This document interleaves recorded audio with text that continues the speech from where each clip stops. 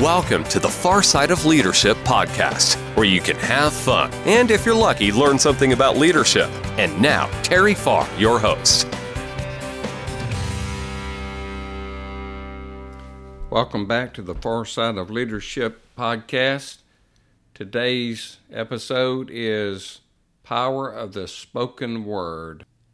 Attitude has everything to do with everything. You know, you either have a good attitude or a bad attitude. And also, too, the power of the spoken word has everything in the world to do with the outcome of your life, in my opinion, and probably a lot to do with your attitude. Because if you go around and your spoken word is always negative, nobody's going to want to be around you, first of all. But the power of the spoken word, I'm just such a firm believer in this. I'm just going to avoid saying anything that I don't want. In other words, I'm only going to speak the things that I want. Or I may speak the things that I'm not going to do. Just like I told a doctor the other day, I was not going to do a certain thing, and she happened to look at me like, I'm not sure if she wanted to disagree with me or tell me, yes, you will, but, and that's the reason for this podcast, this particular one today.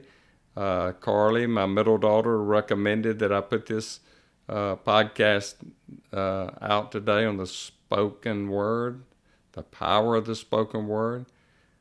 So, it's up to me now to prove to that doctor that I was right about what I'm talking about. I'm not going to get into details today. I may get into details later on what that was about, but it will be down the road before I tell you that story.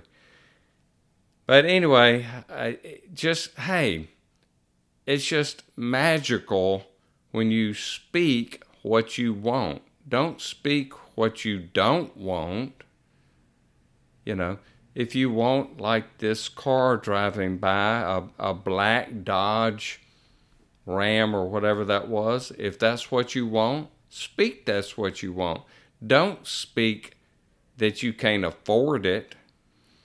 Speak that you will one day own that car because you're going to figure out how you can afford it. The power of the spoken word, it just amazes me if you will listen to people and hear what they say.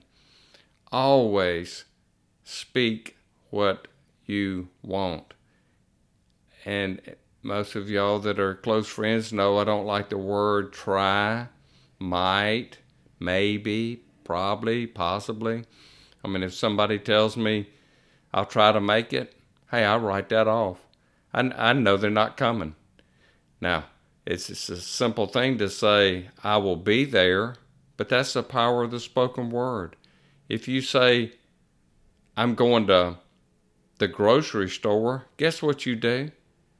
You go to the grocery store. You don't say, I'm going to try to go to the grocery store. No, that doesn't even make sense to do that. So my recommendation is to get into the habit of just being positive about what you say, just like reaching a goal. If you say, maybe you want to lose 10 pounds, well, don't be iffy about it. Go around saying, I'm going to lose 10 pounds by such and such a date. And then put things into action. Have an action plan to make that happen. And then you can go around and say, I told you so. No, you might not want to do that. But anyway, power of the spoken word. I've got a plaque on my wall in my office that says, I will do it. You're welcome to join me. Just don't tell me I can't. Now, there's a difference between being cocky, arrogant, and having confidence. So be careful on how you speak the power of the spoken word, if you will. But I hope that you can learn just a little bit on the power of the spoken word, implement it, and just see what happens and let me know. So go out there and make it a great day.